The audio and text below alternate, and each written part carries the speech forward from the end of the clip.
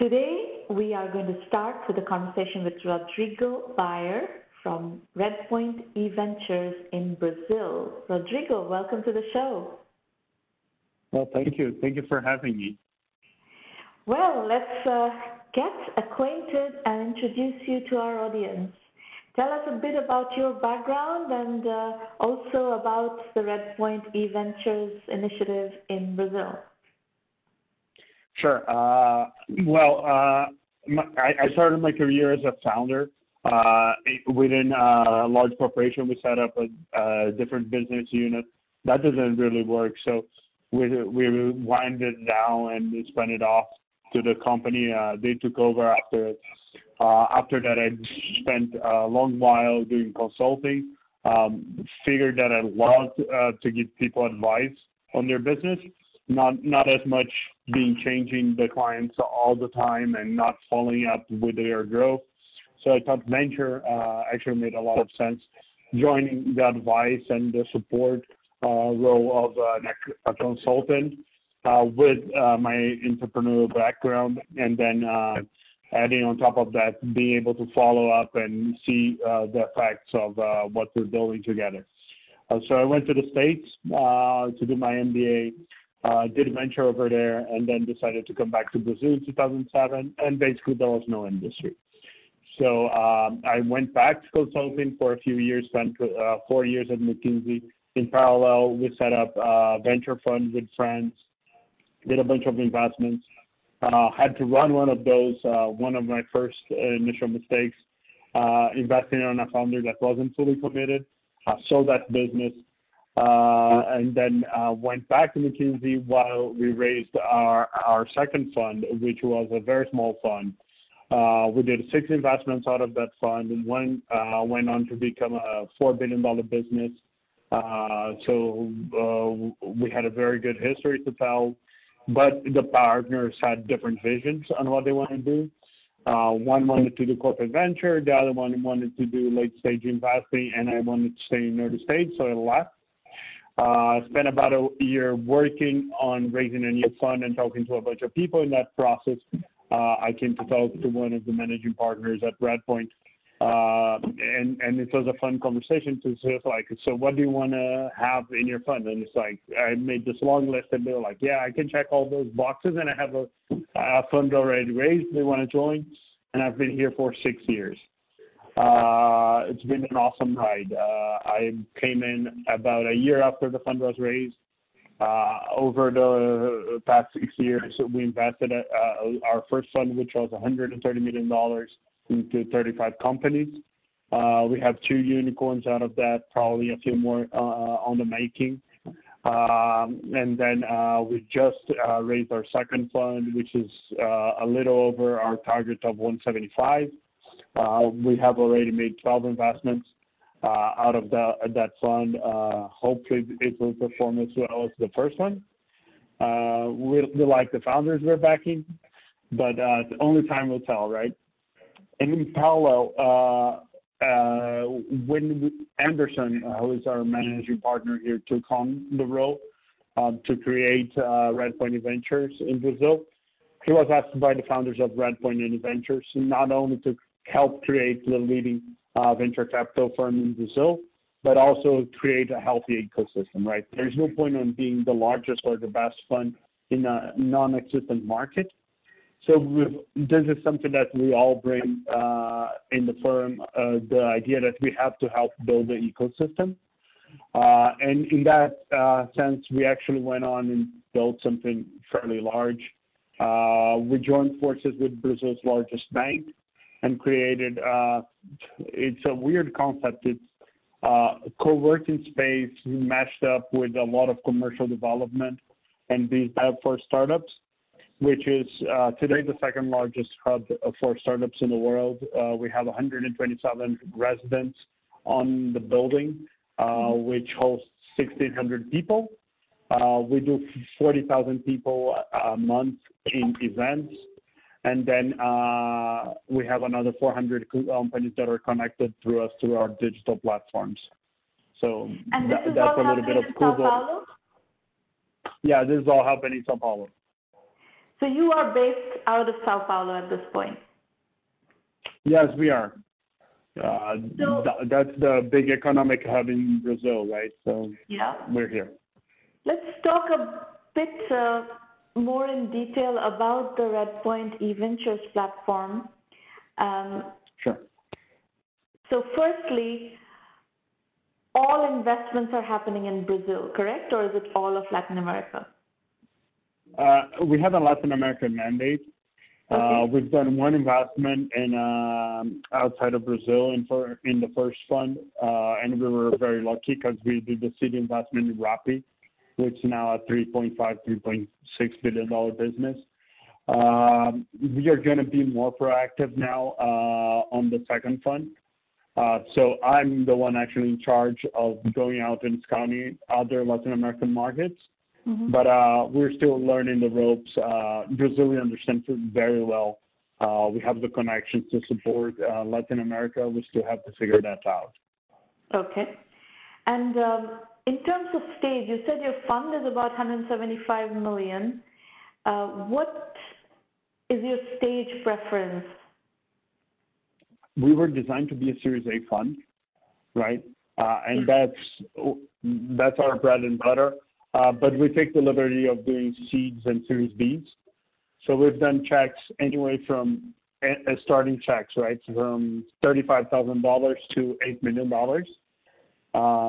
But where we're normally comfortable is products with a product market fit, companies with product market fit that actually need money to accelerate, where we'll put in $1 to $5 million on a Series A. And do you have enough of an ecosystem in Brazil at this point that can do the earlier stage, since you're designed to be a Series A fund, even though you're doing some amount of seed work? I presume that you need a set of feeder funds in the ecosystem from which to draw from. So what is the current status of your ecosystem? Well, we have a lot of angels that are normally not very tech savvy. They are normally rich people that are writing checks, but that's capital flow that founders can access, right? We have a few seed stage funds that provide a decent pipeline, but we don't see scarcity actually. And what we've seen is now a big shift that's happening in our ecosystem is that we're now having the exits of the first vintage of startups. Remember, this is an ecosystem that I was the second fund in 2010. Yep. So companies were invested in 11, 12, 13, 14. They're now at the point where they can exit. And this is freeing up a lot of first capital. Right, these founders are now becoming angels on earlier startups, and they are also coming back and doing for the second time, which increases a lot the speed and the level of success when they succeed. So we're excited about what's coming. So the other point that you have not made, but I'm kind of reading between the lines and drawing my own conclusions based on my experience, is that you must be having a lot of bootstrapped ventures that are going straight into Series A and not doing a seed round. No, they will typically come in and have already a seed round. It's just not normally a seed fund. They'll get money from friends and family or from angels. We have about 10,000 angels in Brazil that actively write checks. Okay. And that provide the capital to get Series A. Okay. Very few founders can go directly to Series A. Okay. Now, what about sectors? Do you do B2B and B2C, and what are your segment preferences? What trends do you like to invest in? As a firm, we are agnostic, especially because we feel that the Brazilian market is still fairly small. If we go sector specific, we're probably going to be under diversified, or letting in founders that are not up to the bar, right? So we like to keep our mandate as open as possible, right? We've done a lot of B2C, we've done a lot of B2B. Probably we have the largest SaaS portfolio in the country. And I particularly like SaaS companies, so that's something we're very active in, we understand very well. Sector-wise, there are problems that we identify in the market that we know needs to get solved. But what we are proactive in scouting out solutions for them. But pipeline-wise, what we see is that this is very founder-driven. So there was a big wave of fintechs up to a year ago. You could see a lot of companies coming up. Now the leaders in the market have already gotten funded and are starting to pull ahead. So we see a cool down on fintech side. A lot of things happening on fintech infrastructure.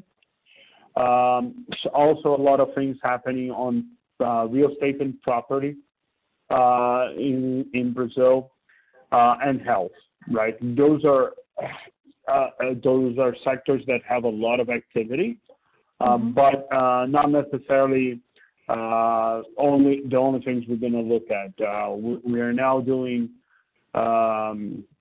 deals in the legal system in Brazil, right? How do I do online mediation and arbitration? We're doing deals in retail. So we are fairly agnostic about it. And as long as the problem is big enough, we'll look at it. Okay. Now, you, in the course of your introduction, you talked about 2 or 3 unicorns that have come out of your previous funds and so forth. Could you double click down and talk about what they are, what problems have they solved, and what kind of, how did you find these companies? How did they find the kind of traction that they did, and why have they been successful? What have you learned from those? Sure. The one I did in my previous fund is called iFood, which is basically Grubhub for Latin America. I got to know the company because my brother was one of the founders, so that made life easy. No, but they were in an interesting position. They had a previous business that was food ordering through phone, which never scaled, and then they put up the site, and all of a sudden, in 2 months, 25% of the orders are coming from the site. And differently from the U.S., they came up with a very interesting tech solutions, right? In Brazil, normally a restaurant has one computer, right? And that's the cashier. So if you're sending an order to the computer, the cashier is getting this, but he's in the middle of actually closing checks and making the calculations and make sure he receives all the money. So you will never get a response to that, right? Yeah. You would send in the order and never show. What they did is they actually hacked a credit card POS, and they changed the system. Very, very interesting technically what they did. But what they created was a machine that could receive orders inside the kitchen. So you would send the restaurant the order, and the machine would start beeping in the kitchen and putting out the order, and the restaurant would accept. And that changed the whole game, right? Because now I bypassed the bottleneck, which was the restaurant. And then the second thing that they did that was fairly interesting, they moved to the mobile much sooner than their peers abroad. And that gave them very good leadership in the market. They have now 95% of the food delivery market in Brazil. And that enabled them to go out and buy their shares in Mexico and then Colombia. And now they basically own food delivery in Latin America. It's a very cool company. Then the second company is called GymPass. GymPass, actually, the founder studied with my brother, so that's a very good class at school. But he started doing, problem is simple, right? You pay for 6 months of gyms, and you normally go for 3 weeks, and then the gym takes hold of the remaining 5 months. And he was like, this is not fair. I'm going to solve that problem. And he started selling day passes for gyms, which was something that wasn't available in Brazil at the time. Fairly quickly, one of his clients actually went to the HR department of his company and said, look, you're paying for this gym that's in the building. I don't want to do it. I want you to pay for this service because I want to do the gym close to my house. And all of a sudden, they landed a 7,000 clients contract with one company. And they said, screw the B2C, let's go to the B2B model. That company is now in 17 different countries, just raised a $300 million round from SoftBank, and it's just starting operations in the U.S. It's called GymPass. Okay. And then the third one is Rappi. Rappi resembles a lot what Postmates does. Basically, order anything on an app. But differently from the U.S., here you can actually order anything. You can order food, you can order your groceries, you can order somebody to pick up jewelry for you, whatever you want, they'll deliver. And that's a company that we did the seed. The Series A was led by Andreessen and Sequoia. And now they just raised $1 billion round from SoftBank. And if you look at the streets, I can't show you because I would have to turn the camera. But there are like hundreds of delivery guys out in the street wearing orange, which their color. So. But in the emerging markets, the delivery services are really taking a very important role because these are very congested cities, and people really don't want to go out and do all the running around. So and labor is very cheap. So it seems like this is a trend that is really taking off. I think the salary arbitrage plays a very big role in that. Yeah, absolutely. So talk a little bit about. Right? Pardon? And the cities are dense. If you're in suburban United States, you can't make that work. Right. So talk a little bit about what's in the pipeline, younger companies. These are, of course, mature companies that have already found their stride. Talk about younger companies. What's exciting in your portfolio? A couple of examples of companies that you think they are really interesting and they're doing something really cool. Sure. There is one company that a few of them. One is a mid-stage company. Just raised a $50 million round. It's called OList. What they do is they take small merchants and they put them under one umbrella to sell into large marketplaces, right? So for the marketplace perspective, it's one store. It's normally the largest store in all the marketplaces with a very high level of service. But at the end of the day, they hold no inventory. They have today 8,000 merchants that actually fulfill those orders and deliver. And from the merchant's perspective, I'm simplifying the hassle of having to run the systems on Amazon and then on Target and then on Walmart and having to manage all this complexity of 5 different systems. Actually, that's what OList solves for them. So that's a company we really like. So the thesis is that this particular company is positioned as a power seller in all of these marketplaces with great reviews, and as a result, they have better SEO and so forth, and they are consolidating. They're kind of like an intermediary that's consolidating 8,000 merchants.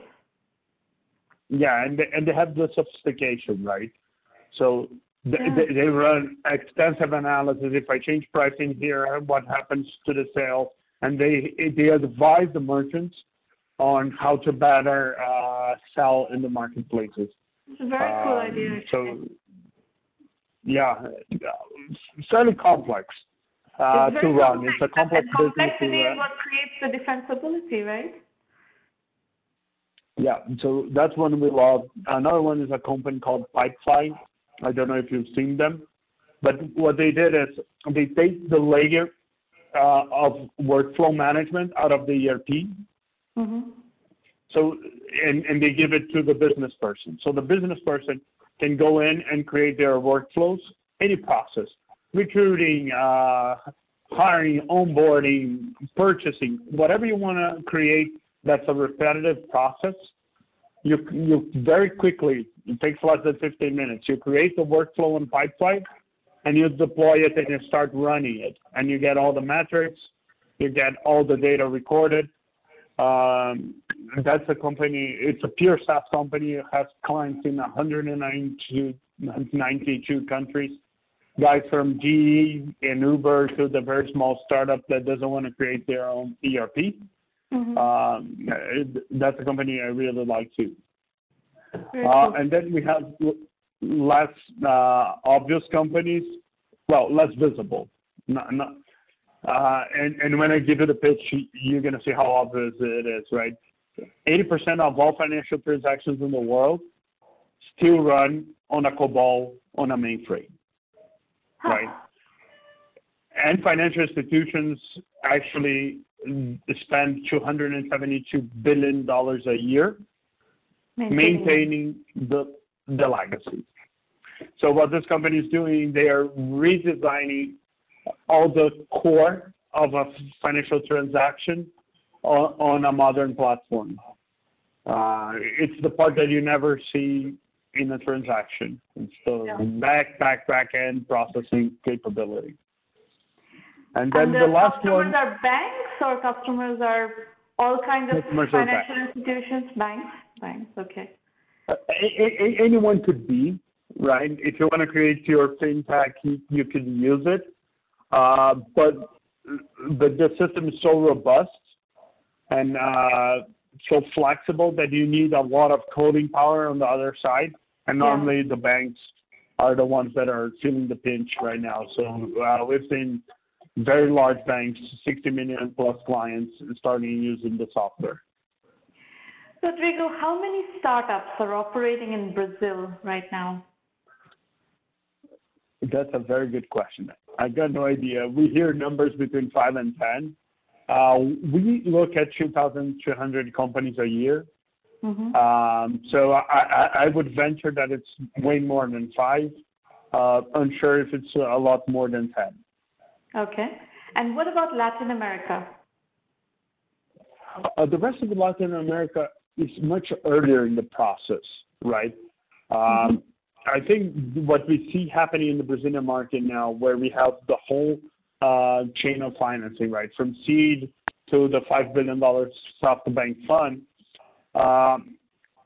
actually is a consequence of 2010, 11, 12, where we had 3 or 4 larger funds created, right?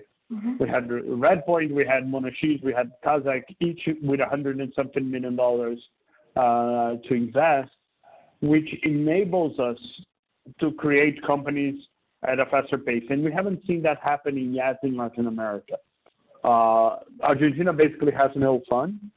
There are very small funds, right? They're all $20 million funds, which puts them in a position that they are sub-diversified, so they can take the risk, right? And they can tell the founder to go and grow as much as he can because he doesn't know that there will be a next check. So the guy always grows with a feet on the brake, right? Because he needs to be able to break even. And that slows down the company development. In Mexico, the funds are also relatively smaller. And then Colombia has no funds. Everybody's servicing it from abroad. So I guess we are now at a stage where those other markets have enough founders that would justify large funds in it. It's time somebody goes out and creates a few $100 million funds in Colombia, a few $100 million funds in Mexico and Argentina, and then 5 years down the road, we're going to see what's happening in Brazil, happening in those markets. But they're much earlier in the process. It's ironical because Argentina produced one of the most successful companies, the earliest in the cycle. Yes, they did. Despite how much we Brazilians don't like to talk about it, yeah, they did. They were very successful very early in the cycle. Yeah. Okay. Well, wonderful. It looks like the Brazilian ecosystem has made a lot of progress. We've had others from your part of the world from time to time, so it's good to catch up, good to see progress. We try to keep our finger on the different parts of the world and how the ecosystems are coming along. And it's really wonderful right now how many ecosystems have made how much progress. So I think it's just a matter of time that other parts of Latin America will also catch up. So thank you for sharing your perspective. Yeah, go ahead. I think people realize that innovation is not going to be when technology investment and innovation moved away from being tech for tech, right? Up to 2000, it was tech for tech, and that's going to get developed in China, Israel, maybe Germany, and the Valley, and that's it, right? When we take tech and apply to the real world, our problems, the problems of the developing markets are much larger, and then you create indigenous companies that can really have an impact. And yeah. I think that's the biggest shift that happened. Well, the shift is also that the entrepreneurial mindset has started to develop in these emerging economies, right? I mean, when I lived in India in the 80s, I left India in 89 to come to college in the US. I mean, people were not thinking of being entrepreneurs. That was a very rare mindset. And now everybody, I mean, there's like vast numbers of entrepreneurially oriented people in the ecosystem. It's the new rock band. Yeah. Well, when we were kids, the cool thing was to have a rock band. Thank you for sharing your perspective. We'll keep in touch. No, it's a pleasure. It's a pleasure, guys. It's a pity I won't get to see your pitch.